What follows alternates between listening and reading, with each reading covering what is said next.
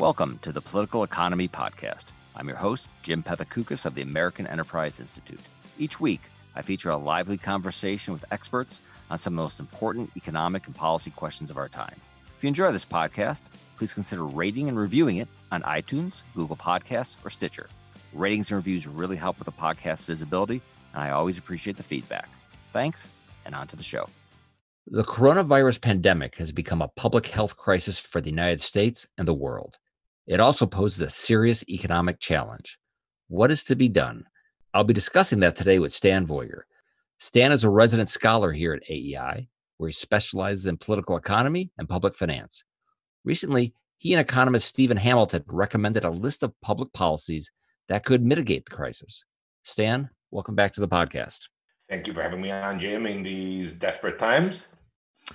You and Steve Hamilton, an economics professor at George Washington University, just wrote a piece for The Bulwark titled, "A Recession is a Public Health Necessity. Here's How to Make It Short and Sharp." And in that piece, the both of you write, the key thing to grasp is that this will be no normal recession. Economic textbooks don't cover how to deal with the fallout from a global pandemic. So how is dealing with the COVID-19 downturn, which we're probably already in, different than sort of the traditional, Keynesian, maybe you want to call it that, approach to dealing with recessions?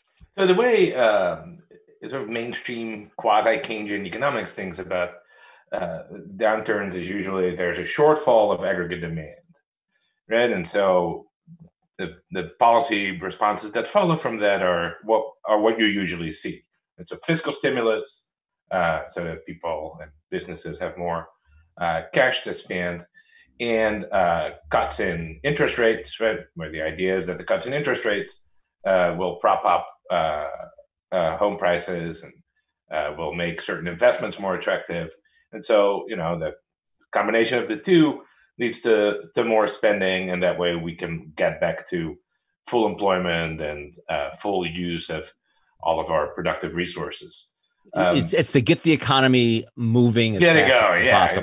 That's right. Whereas now, obviously, we're in a very different situation because we are going out of our way to shut down entire industries.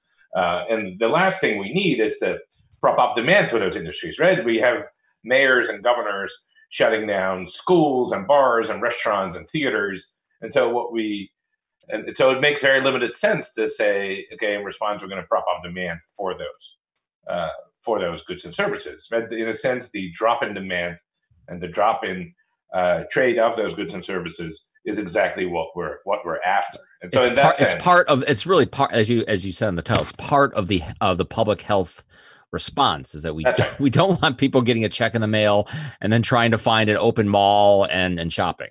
That's right. So what should we be doing then? Because clearly there's a lot of plans out there. So obviously there's a lot of smart people thinking about doing something on the economic side other than just telling people to hunker down their homes. So what should we be doing? Yeah, so it's going to be difficult to keep GDP from dropping, right? Because there's just a bunch of products and services that we don't want produced and we don't want delivered.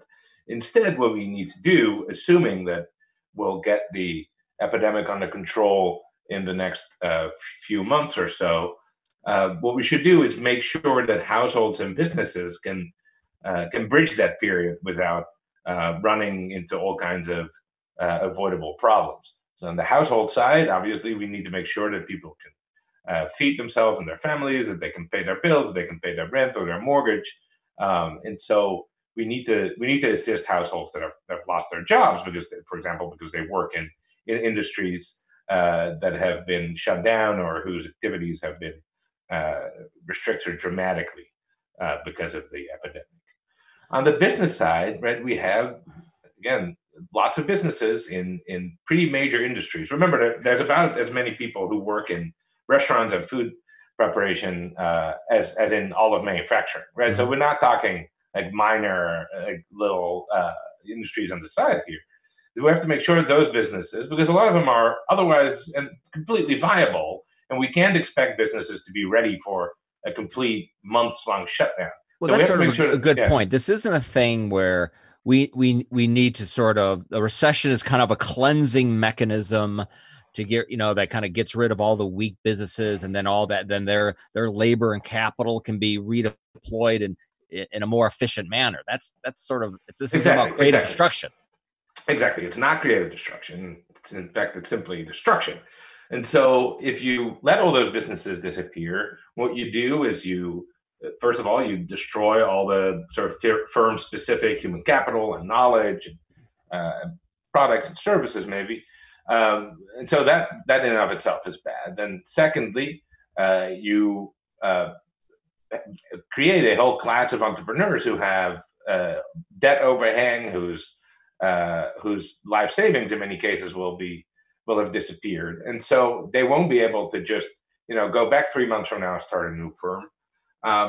And so we will end up with a situation where you have debt overhang, you have a lot of destruction of firm specific human capital, and so people, once the crisis is over, will not be able to go back to those firms and work and buy their goods and services, and instead will really extend the impact of the epidemic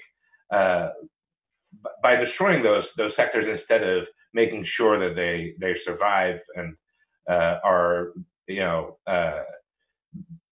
basically in hibernation until we think it's wise to once again use their goods and services, which is, I think, what we should do, right? And that way they can be up and running again as soon as possible, and we have a short sort of V-shaped downturn instead of a long, protracted, debt-ridden downturn like the one we had after the financial crisis. Right. All right. Well, let's just focus a second on it. We'll do both, and we'll start with the individuals. In the essay, how do you want to help individual Americans? Who do you want to help, and how do you want to help them? So ideally, you would want to help the people who are suddenly facing liquidity problems because they've lost their job and they can't pay their rent, they can't pay their mortgage, they can't buy food, those kinds of things, right? So that's a combination of two characteristics, basically, right? So it's people who do not have a ton of savings, so relatively sort of lower net worth individuals, and it is people who had a really sudden shock to their income flows.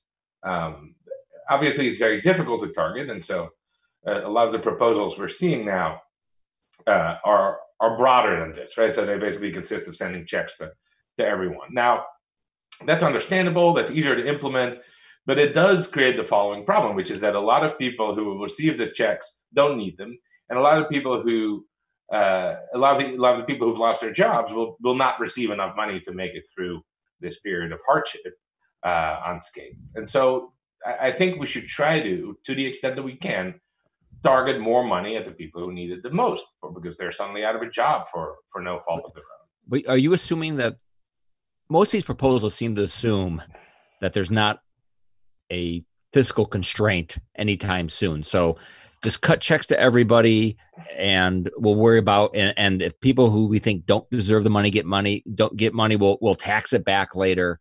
But they don't seem to be concerned that we only have a limited pool of funds, so we have to be smart about how we target it. They obviously they are, right, because they're sending. It's not like we're making infinite funds available to everyone, because I think we all realize that there are in fact limited resources we have, and we, and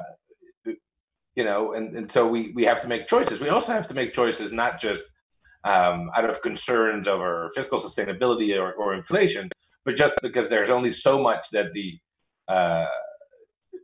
political class and the sort of administrative state can handle all at once. And so I do think we're constrained in at least those senses. It seems that one of the and as we're doing this on March 18, I think one of the people, they're still trying to figure out.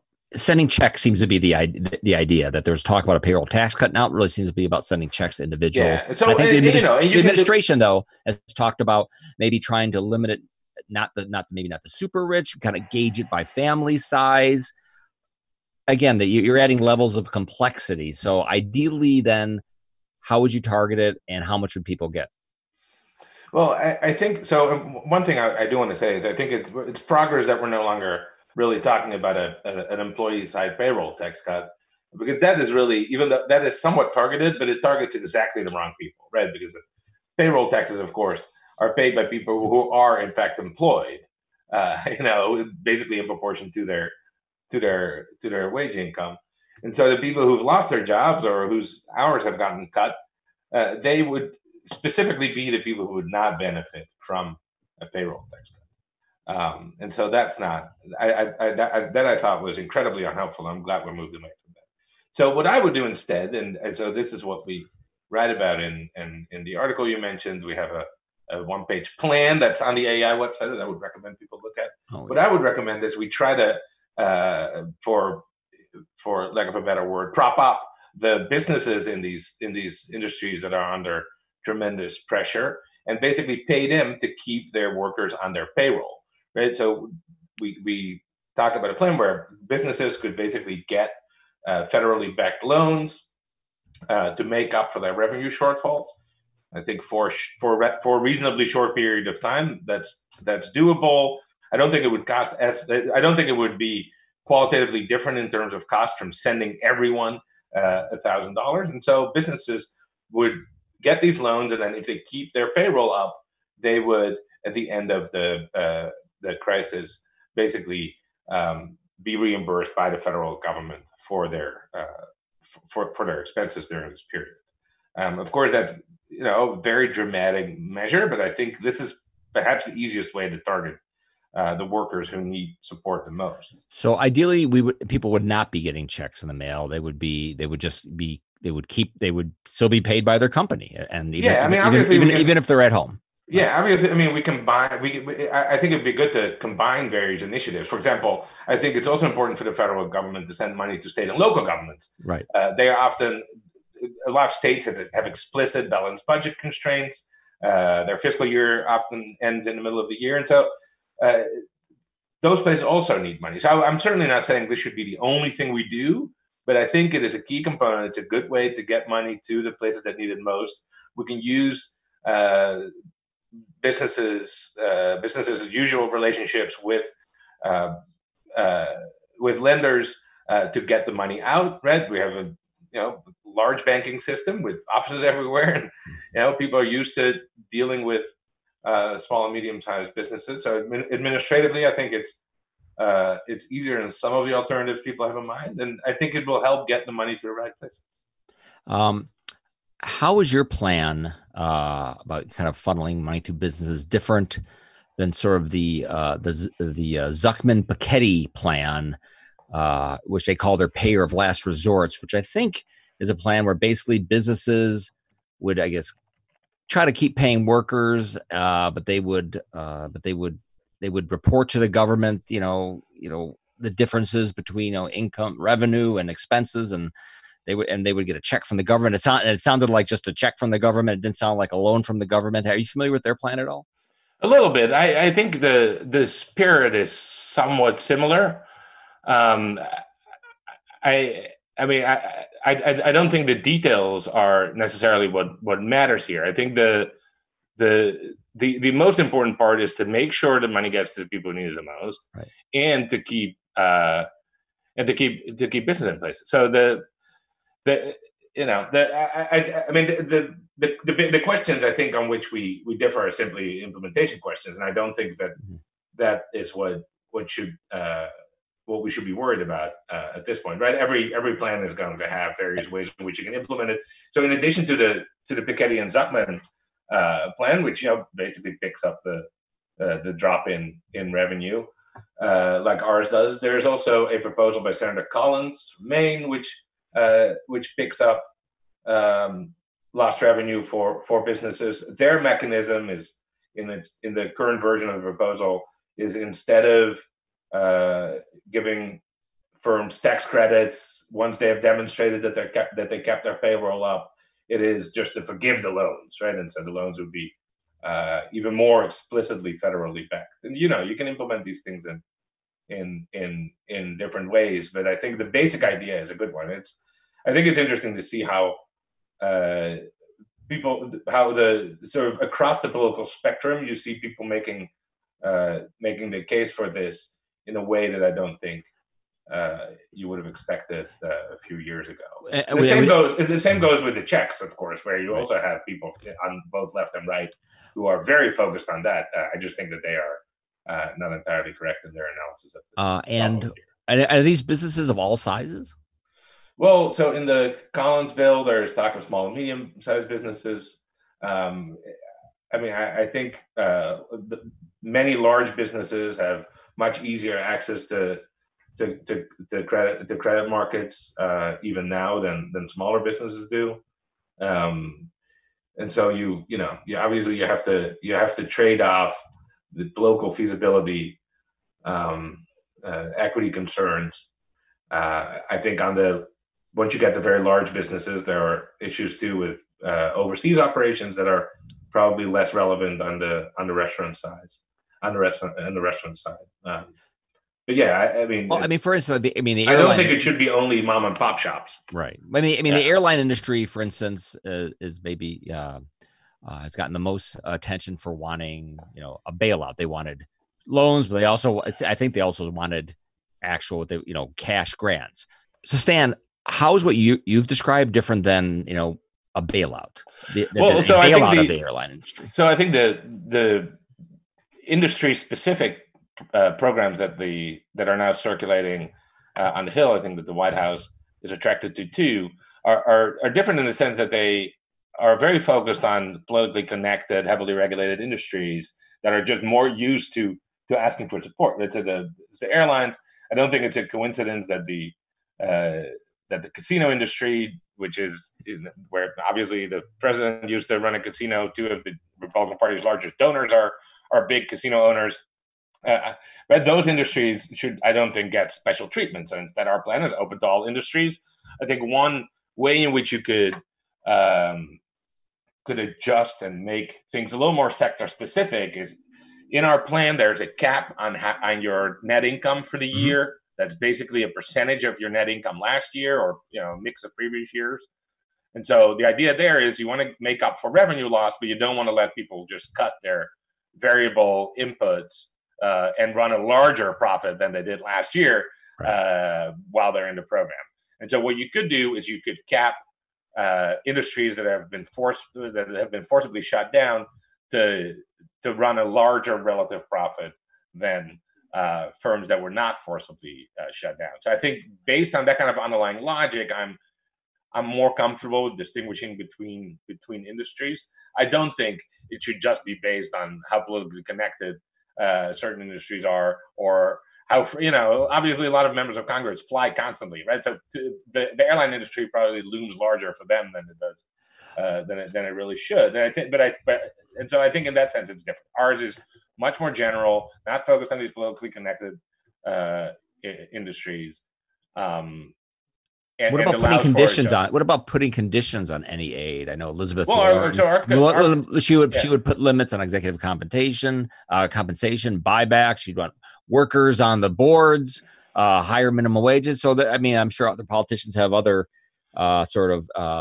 strings they would like to attach. What do you think? Yeah, obviously I understand that people want to attach their favorite policies to whatever emergency package we pass. I don't think that's a great idea. The conditionality in our proposal is simply that firms should keep up payroll, not shift payments to directly connected third parties. The Collins bill does not allow for increases in the pay of high earners within each organization, and it doesn't allow for increased profits, just like ours does. So I think those kinds of restrictions are reasonable. I don't know that I would directly try to attach all kinds of detailed conditions, especially because it's very important to act quickly. I think we're going to see massive employment losses very soon. We've known now for about 2 months that this is going to be a big problem, and the federal government just hasn't really done anything yet. And so I'm concerned that the more detailed you try to make these plans, the more delays you'll get. Let me run just a few ideas that other people have offered, and maybe give you a shorter take if you have one on any of them. What about just forgiving student debt? Um, well, I mean, I don't think there's a super clear correlation between the people who have student debt and the people who are running into trouble now. I don't think that's a very well targeted program. Of course, the federal government owns all the student debt, basically. So what you could do is, if you wanted to get relief to people, you could temporarily stop interest payments. I mean, maybe that's reasonable. If we're trying to. Well, similarly, some people have suggested that we sort of suspend mortgages, like you don't have to pay your mortgage as well. Yeah, I mean, the problem with the mortgages, of course, that money goes to financial institutions that we also want to make sure survive. So that seems like a risky move to me, a little riskier than the student debt move. At least the student debt target. I mean, I don't know why that's the best way to target direct cash support. I think I would imagine that, generally speaking, people who have attended college are in less financial trouble right now than people who have not. And so, the typical reasons for why forgiving student debt is maybe not the right thing to do apply. But I'm a little more sympathetic toward pausing monthly payments. How about just suspending bankruptcy rules? Well, I mean, so they could just continue to operate, and we'll worry about bankruptcy. But I don't know. In 6 months. I'm not totally sure what that means, because if you're not allowed to go into bankruptcy, that just means that you have to continue paying what you. Oh, right. The whole point of going into bankruptcy is that you can restructure your situation. In a sense, it provides some pause. Would you let central banks buy stocks to prop up the stock market? No, that seems like an insane idea. Are there any other ideas you think are insane or just simply don't like? Well, as I said earlier, I didn't like the payroll tax cut very much. Otherwise, I mean, I think the people are very singularly focused on propping up aggregate demand are just wrong, I think, about the problem. I think many of them now recognize that that's not sufficient in this crisis, but there's still a few people, I think, who are too focused on that.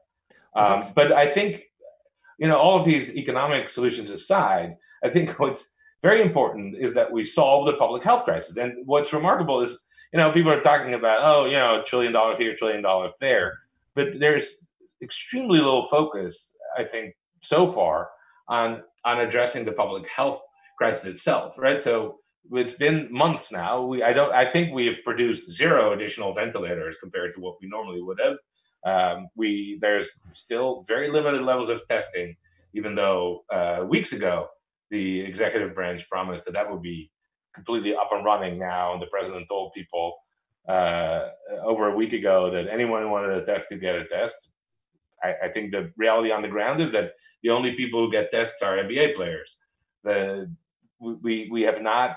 I don't think we have enough facial masks. I don't think all of these medical supply issues have not been addressed. And people say, they'll be fine. We've built so many ships in World War II, but it's been months and we haven't done any of it. Right. I mean, you have to do it. You have to do it at some point. I hesitate to ask this question, given what you just said, but what do you think all this would actually cost? And what is sort of the constraint, the fiscal constraint? We already started this at a fairly high debt to GDP ratio on a historical basis. So is that a concern at all? And again, how much do you think it's actually going to cost? I mean, it is a concern, but of course, let's think about it the following way: if 10% of the economy shuts down, that's $2 trillion a year, right? And so that's a lot of people who miss out on income and who need support. And I don't think it's crazy to think that that's kind of the order of magnitude that we're facing now. There's of course, so there's a cost, but of course there's also a benefit to keeping businesses afloat from not going into a protracted period of high unemployment. So I don't know. I think this is an exceptional situation, right? And again, you really have kind of other people. They really, I think, want to focus more on on workers, kind of separate from the business. There have been also suggestions we just expand unemployment insurance, and that's how we kind of cut people checks.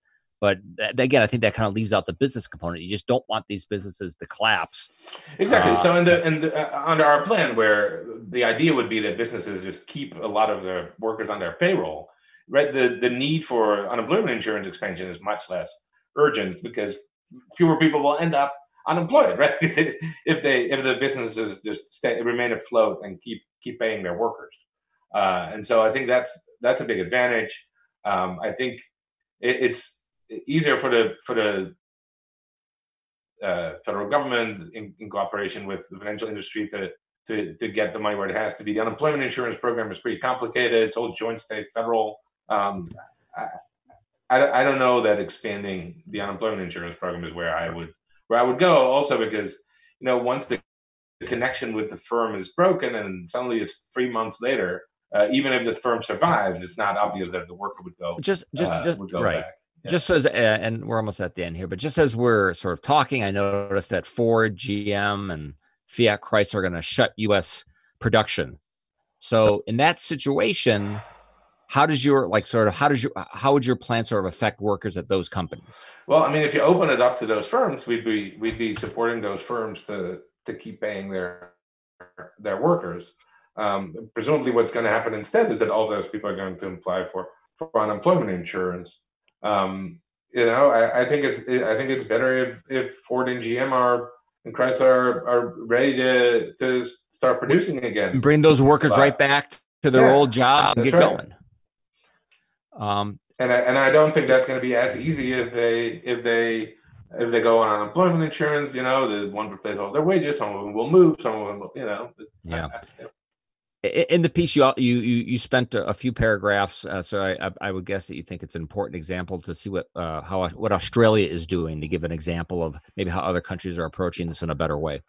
Yeah, so this is a good indication of how fast things have moved since the piece came out on Saturday. I think a number of other countries have made some pretty strong moves. So the Netherlands and Denmark have both committed to heavily subsidizing firms that lose a significant chunk of their revenue and basically paying the majority of the wages of workers at those firms as long as they keep employed. And so we're seeing more and more countries, I think, paying attention to that side of the issue. Spain and France and the UK as well are very focused on providing loans to companies. I think that'll work for a lot of industries. I don't think that'll work for smaller industries in sort of low margin for smaller firms and low margin industries.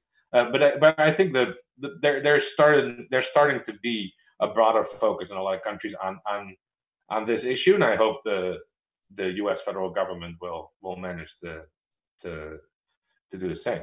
And sort of to end up here, so the one thing that you would like American policymakers to keep in mind as they figure out what to do next is what?